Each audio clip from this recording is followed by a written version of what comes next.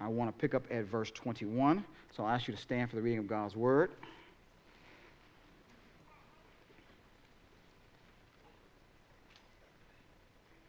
Genesis 29, picking up at verse 21. Then Jacob said to Laban, "Give me my wife, that I may go in to her, for my time is completed." So Laban gathered together all the people of the place and made a feast. But in the evening he took his daughter Leah and brought her to Jacob, and he went in to her.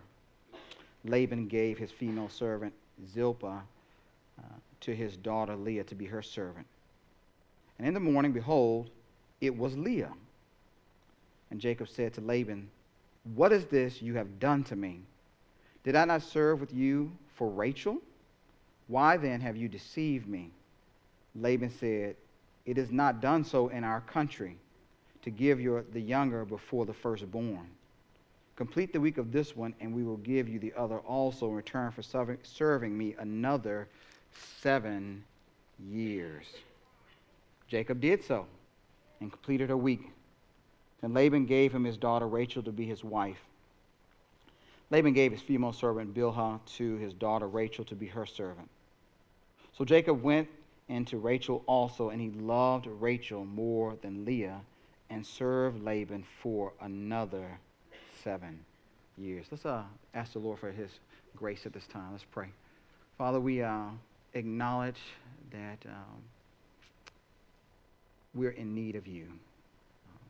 We recognize that based on what the writings of the New Testament, that the Christian life is to be a spirit-empowered life, and that all that is done is to be in step with the Spirit. And so we ask, by your grace, that your Spirit, whom you have given as a gift to believers because of what Christ has done, that he would minister today. That as the word is read, that it would prick hearts, transform lives. May they hear you speak. May they connect with you. May you bring about the transformation of the inner person that only you can do. For it's only you that can turn hearts of stone into hearts of flesh. And so, Lord, we ask that you would work in and among us today. We want you to be glorified. We are the only one, your name is the only one that we want to see lifted on high. Thank you for this opportunity to gather as believers and think about you. In Jesus' precious name we pray. Amen. You may be seated. Thank you.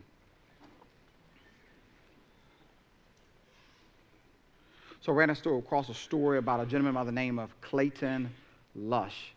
You may or may not be familiar with him if you follow rugby. He used to be a rugby player in Australia, or at least from Australia. And I guess that on the day when this happened, he would have never imagined that he would be standing before a judge. Considering his past, in the past he had built schools in the Solomon Islands through the funding of a Rotary Club. He had hosted a Christmas Carol TV show for the community. He had donated money in the past to help with the research of spina bifida. He owned a successful carpentry business. He had fathered 2 children, and because he had a good carpentry business, he was able to host an Australian TV show called Building Ideas, and yet here he found himself in front of a judge. And it was in this courtroom scene that the downfall that happened in his life was explained. He had succumbed to what is known as, or has been popularized as, one of the 7 deadly sins, the sin of envy.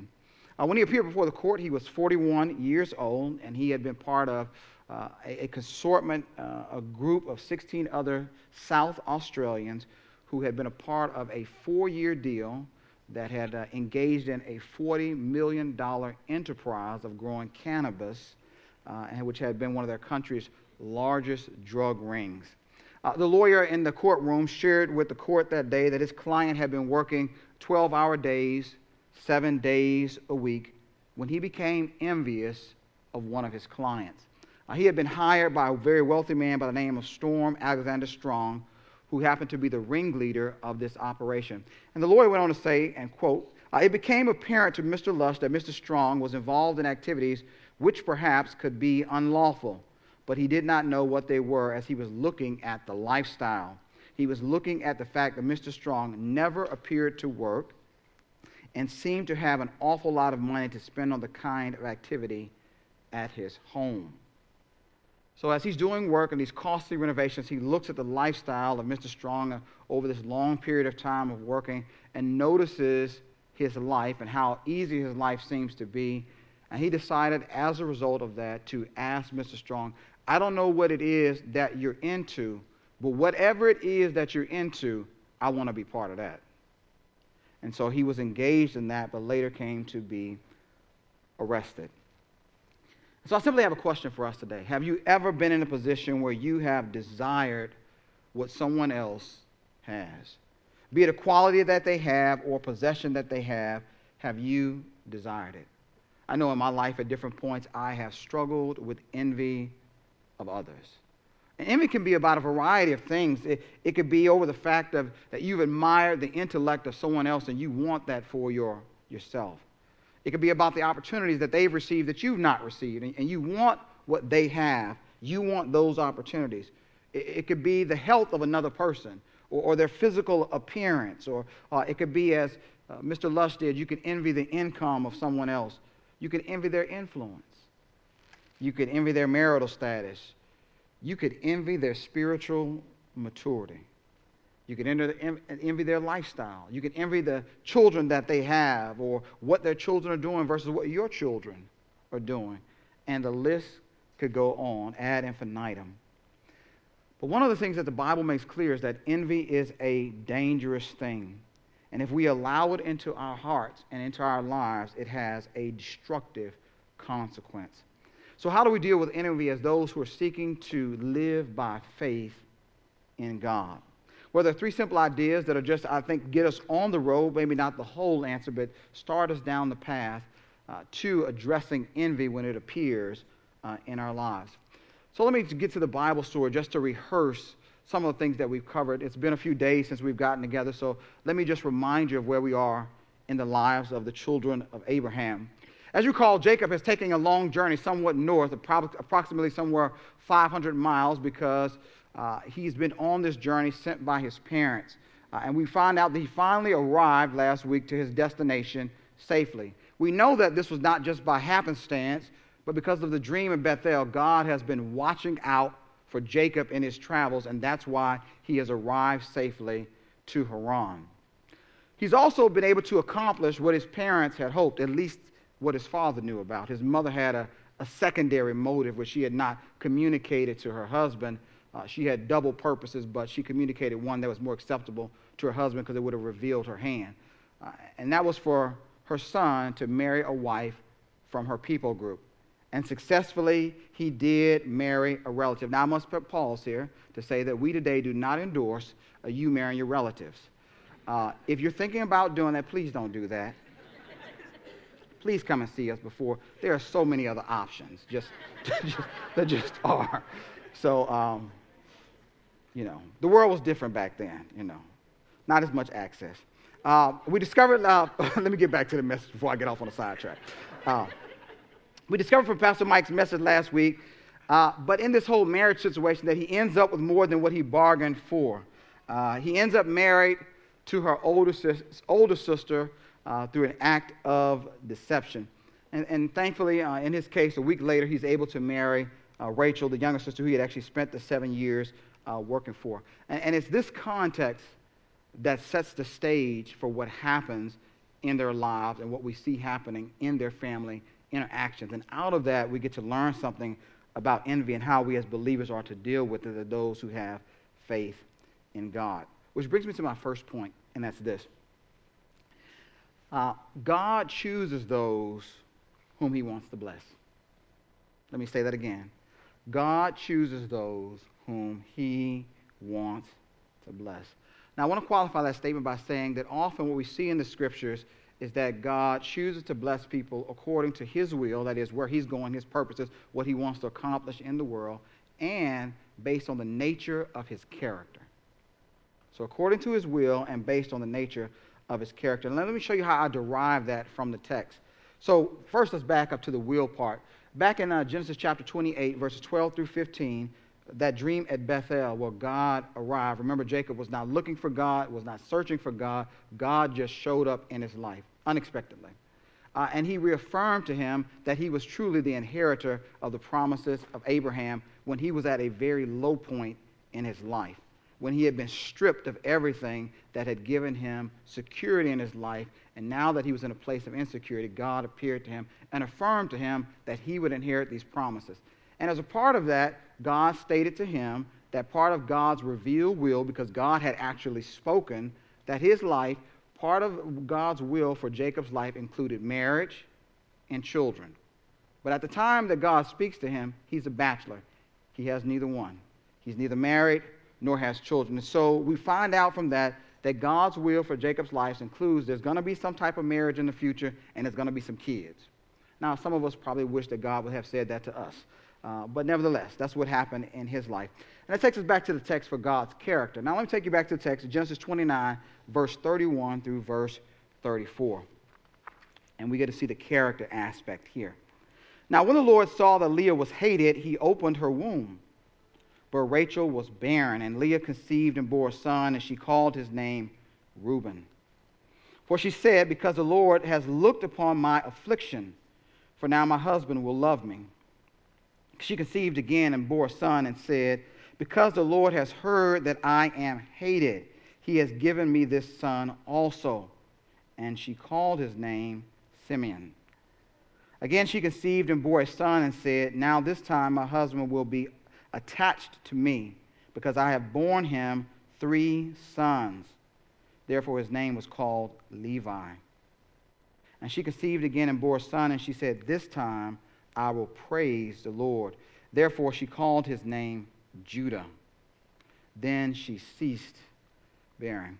So the text tells us with unequivocally that God has chosen to bless Leah with the gift of fertility.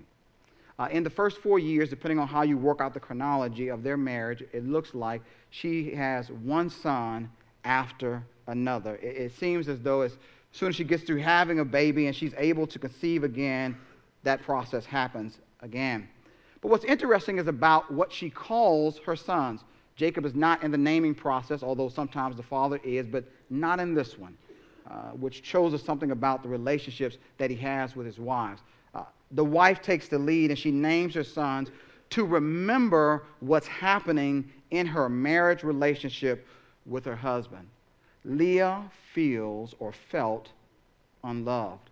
And to make matters worse, that would be okay if she wasn't as desirous of it. But we see in the text repeatedly that there is this strong desire to have Jacob's affection. Now we have to remember a little bit about Leah's life. Leah has been the older sister who has grown up in a home with a stunning younger sister. And unfortunately, she's just not as attractive as her younger sister. I don't know if you've ever been around or had a relative that's just stunning to look at, that just has natural, unequivocal beauty. It's amazing how people react when they're around, how they seem to always move to the forefront and everyone else kind of just lives in their shadow.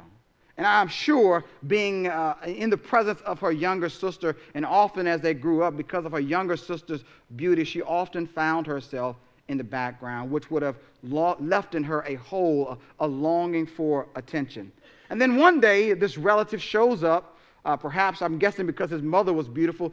Jacob probably was a decent-looking man. We at least know that he's physically able to do things, as Pastor Mike talked about, so he might have a muscular feature, have some of those attractive features about him. And then he comes and he lives in their house for 7 years. She knows that her sister is the one who's been bargained for to be married with, but here she is, the older sister, living around this man, working in the home, and he's working like the time is not even passing or bothering him because he loves her sister. And perhaps for her, at some point in her heart, she began to cultivate the thought that perhaps he could look at me that same way.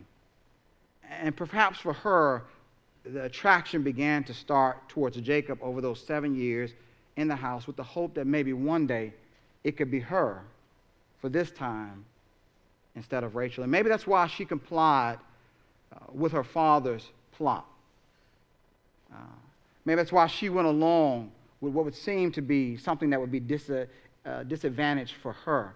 Or maybe it was just simply perhaps because she had spent that evening giving herself fully to him under the guise of being her sister, that she hoped that in the morning he would wake up and feel differently about her and look at her with the way he had looked at Rachel.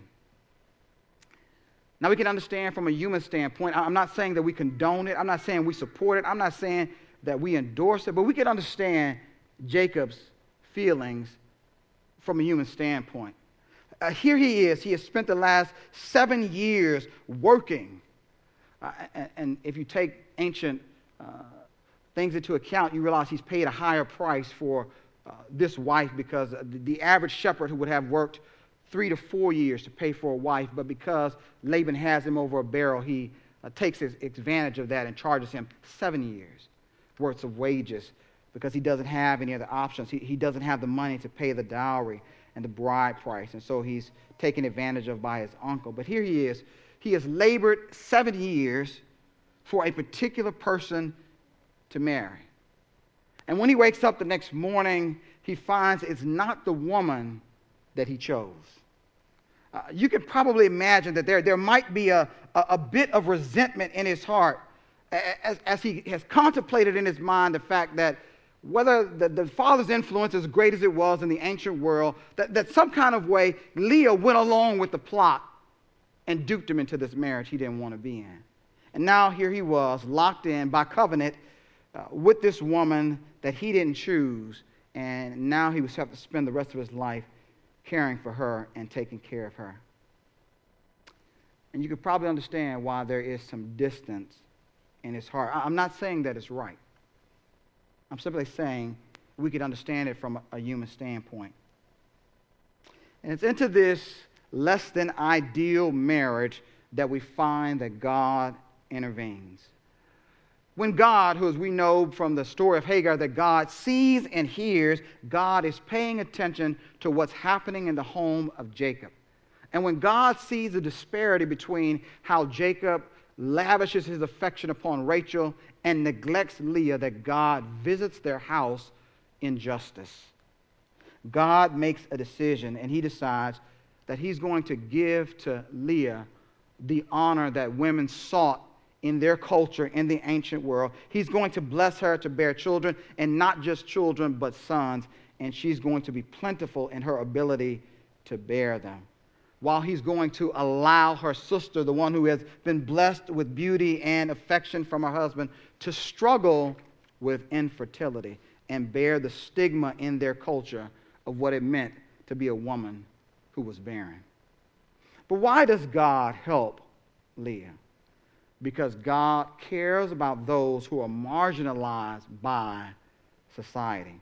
We read about God's character in the law of Moses when Moses comes years later to reflect in the book of Deuteronomy, and this is what he says about God. He, God, executes justice for the fatherless and the widow, and he loves the sojourner, giving him food and clothing. Those who are marginalized in society, God cares about them. And he exhorts his people that they ought to imitate him in caring about those who are marginalized.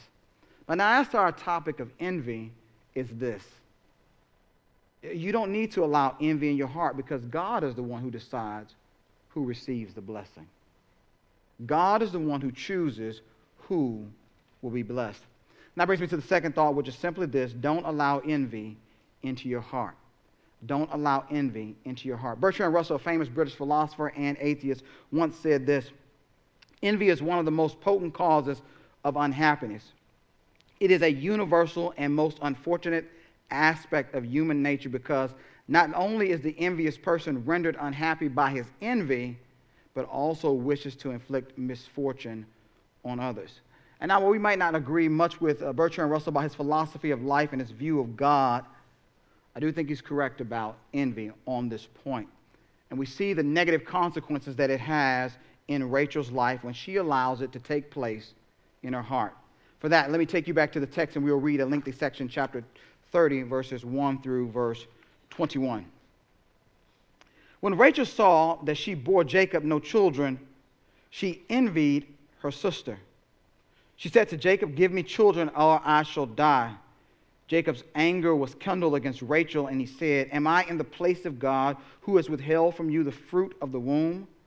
Then she said, "Here is my servant Bilhah. Go in to her so that she may give birth on my behalf, that even I may have children through her." So she gave him her servant Bilhah as a wife, and Jacob went in to her, and Bilhah conceived and bore Jacob a son. Then Rachel said, "God has judged me and also heard my voice and given me a son." Therefore she called his name Dan. Rachel's servant Bilhah conceived again and bore Jacob a second son.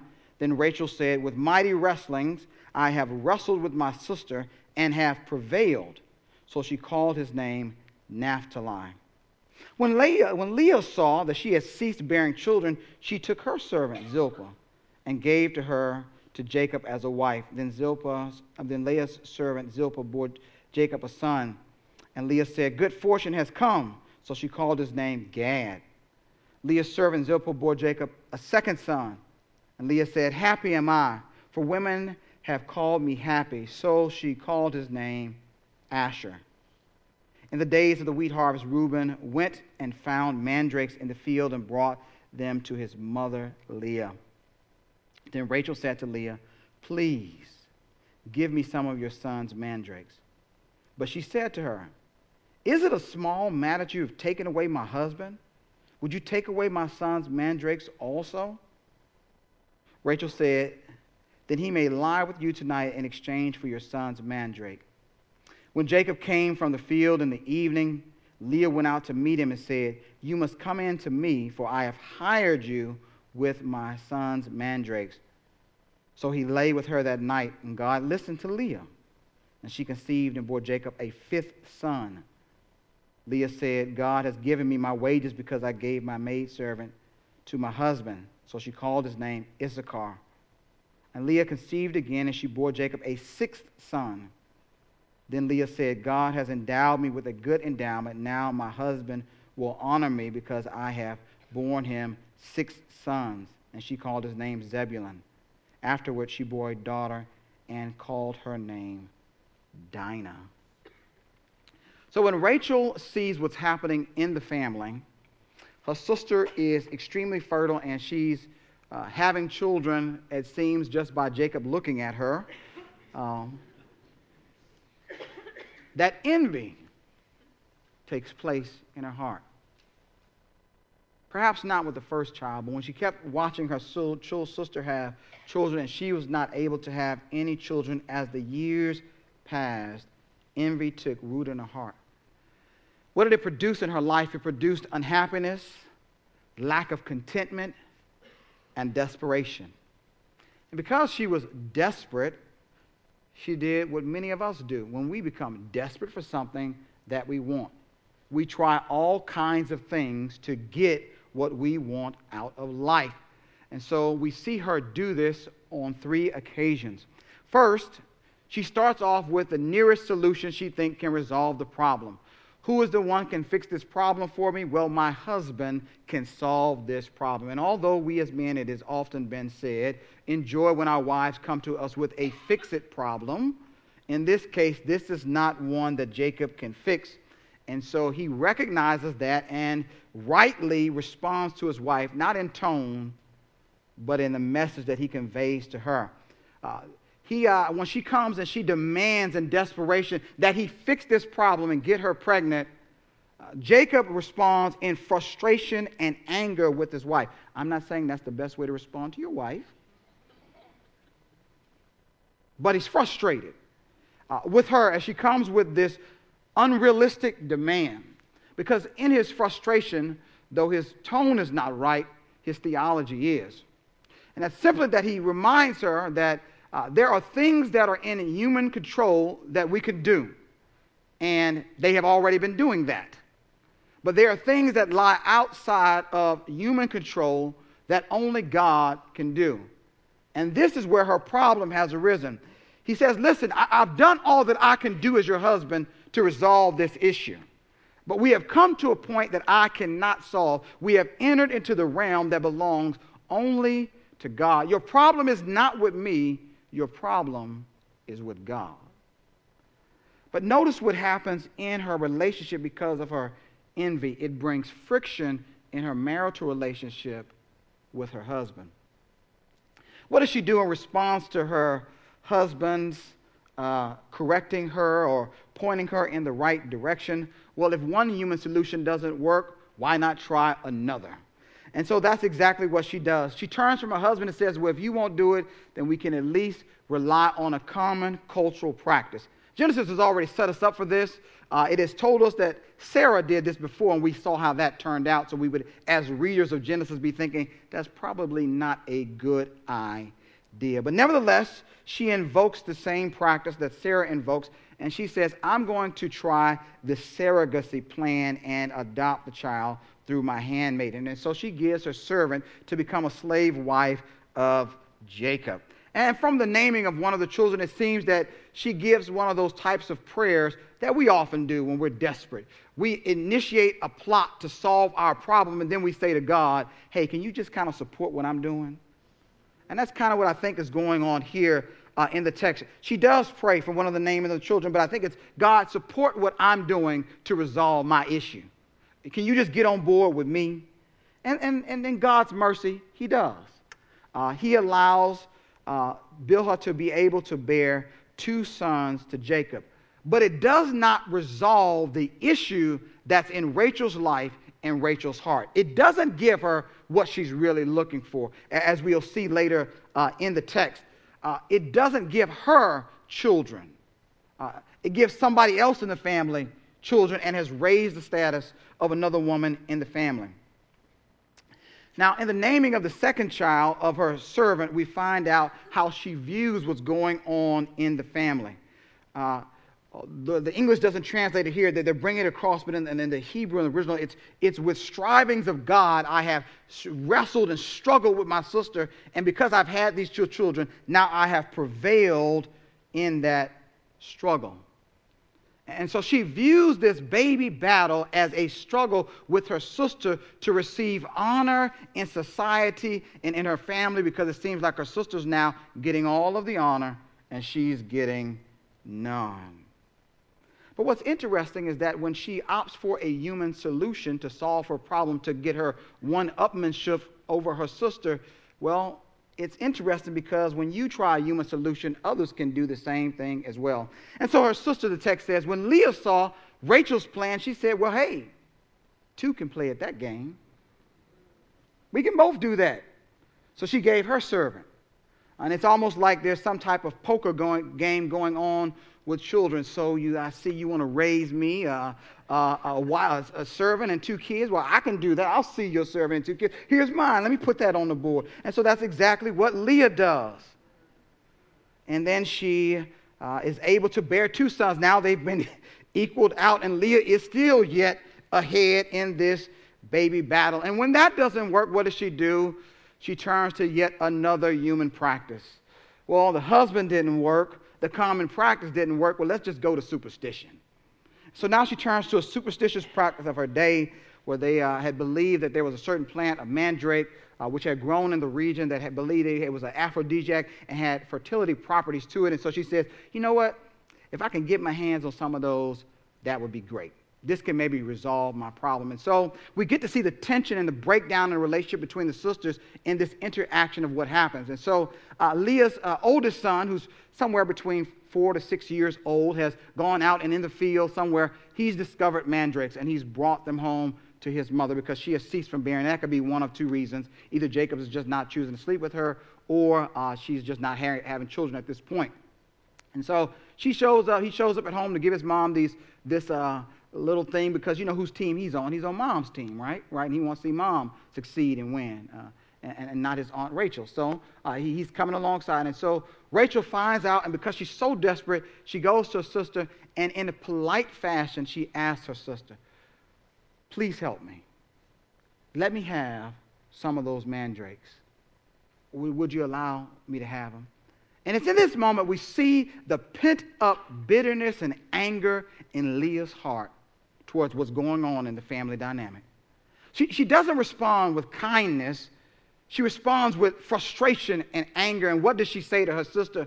So you took away my man, and now you want my son's stuff too? Hold up, sister. Back up a minute. Now, what's interesting is how Rachel responds. And it seems that she's broken at this point because she does not call the facts to carpet. Now, Rachel could have easily have copped an attitude. She could have been like, well, hold up now. Let's remember how this really did go down. You and Daddy got together and you took away what was mine, right? And you got a marriage that you shouldn't have even been in. So let's not even start. But she didn't go that route. She's so desperate and broken at this point. She said, okay. I got you. I know you ain't been loved. I know you're hurting. So let's make a deal then. Let's cut a deal. You want something and I want something. We can both win here. So let's bargain a deal. And so she cuts a deal with her sister, to which her sister agrees to. Now what's interesting is it puts her in a position where she loses even more, because now God listens to Leah again and opens her womb again, and she has 3 more children. And now Leah has the perfect number of children, 7 children. Rachel is losing the baby battle. All that she has tried, to her husband, common cultural practice, and even superstition, has not achieved what she wanted. Her envy has not brought her to the point of resolving her issue. She still has nothing. Dr. Gary Collins has stated, he says, there's a distinction between jealousy and envy. To envy is to want something which belongs to another. You shall not covet your neighbor's house, his wife, servant, ox, donkey, anything that belongs to your neighbor. In contrast, jealousy is the fear that something which we possess will be taken away by another. And thus, because of envy, and I would say jealousy as well, because of the way of what it does in relationships and in the human heart, it's dangerous, because it destroys relationships. Ran across this interesting story about what happened in the life of Michelangelo and the painter Raphael.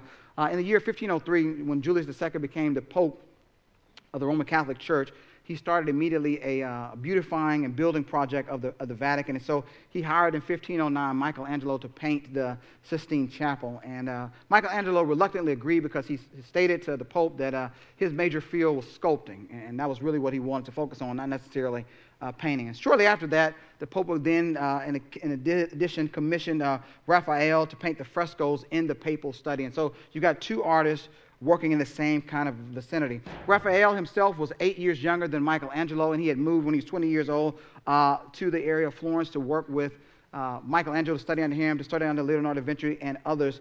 And he was a gifted painter. But it was during this work on the Vatican that a rivalry happened between these 2 artists.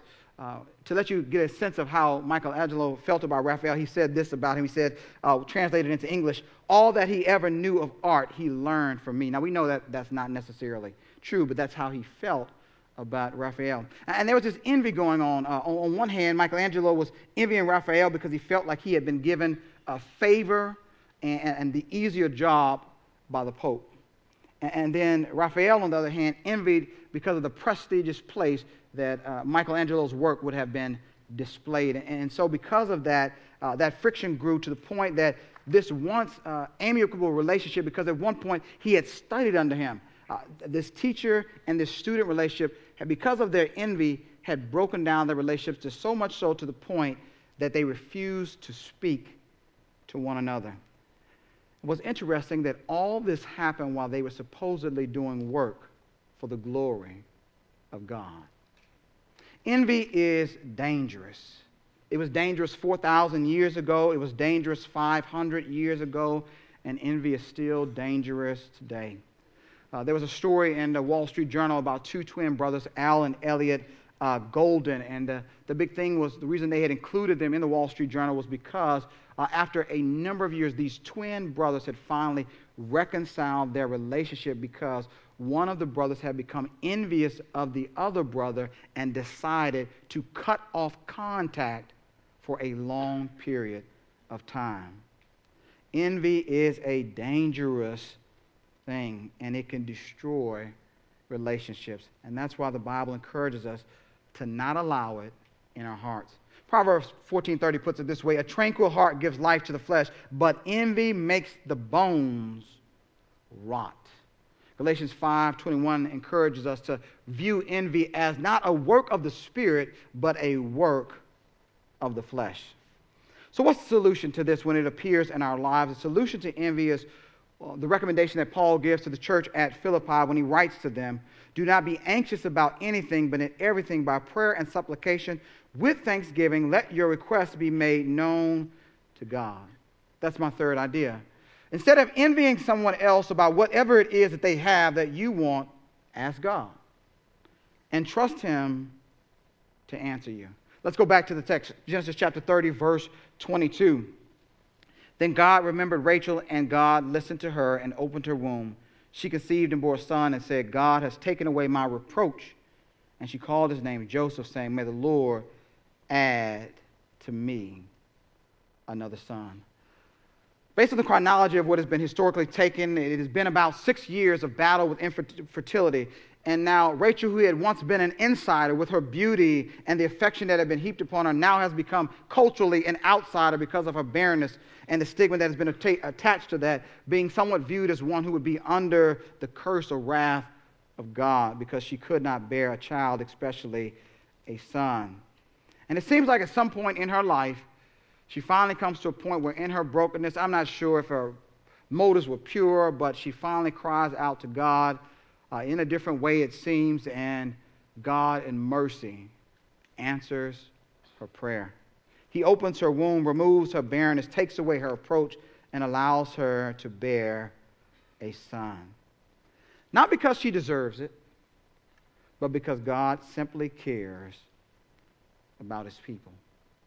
Hebrews 4:16 and 1 Peter 5:7 encourages us that in light of when we face the cares of this world, that we are also, as Jacob encouraged his wife, to bring our envy to God. And we can do this because of what Jesus has done, exactly what Pastor Paul prayed. Because Jesus, another baby born in the line and family of Abraham, took our reproach upon himself, gave his life, paid for our sins, and then he died for us.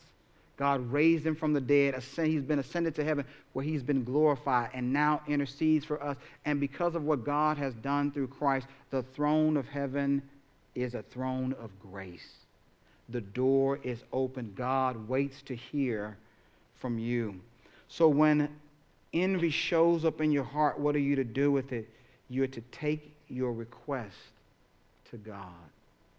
Because the heart is the realm in which God works to free us from those things that weigh us down in this life. Now, does that mean that when you go to God, that he is going to give you what it is that you're seeking? Well, remember I said he blesses people according to his will and his character.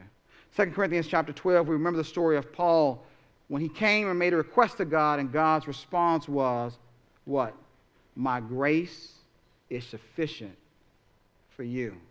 James chapter 4, sometimes we take our request before God, but the reason God says no is because what we really want is to consume it upon our own lust. Because God's character, of the nature of his character, he will not answer in that way. And that's why we take our request to God. Let me close with a story that happened in the early 1900s. There was a famous preacher by the name of F.B. Meyer who had come over from England and that part of the world to minister and do revivals in this part of the world, somewhere in Northfield, Massachusetts, early 1900s. He was a great preacher, and he came over, and because of his great preaching style, his oratory skill, he drew large crowds. And so he was preaching, making good way and success, and preaching, and people were gathering to hear him. In light of that, another English preacher by the name of G. Campbell Morgan also decided to come over. And it happened to be that G. Campbell Morgan happened to be a better preacher than F.B. Meyer. And because he was a better preacher and because he was more eloquent in his speech, the crowds began to shrink for Mr. Meyer and grow for Mr. Morgan. And he admits that in light of that, because for the reality is, just to acknowledge it for pastors, when your church starts shrinking and the church down the street starts growing because they got a new pastor, that can be hard on the pastor. And so in his heart, he admitted that in light of that, he began to envy his brother's ministry. But it was interesting what he said that he did in light of the fact of when envy showed up in his heart. And this is what he said. The only way I could conquer my feelings of envy, is to pray for Mr. Morgan daily. which I do. What he decided to do was change it. Now, because I'm envying him, the best thing that I can do for him to resolve what's going on in my heart is not to pray against him, but to pray for him. And it's amazing that when you begin to pray for someone else, how God works in your heart so as to remove envy and replace it with love. And that is the cure to the envious situation. When it shows up in your heart, whoever it is, whatever is going on, don't pray against them, pray for them. And allow the Lord to work in your heart. That's the solution. Prayer. When your heart goes in the wrong direction, take it to God and allow him to redirect your heart. Let me pray. Father, I thank you for the truth of your word.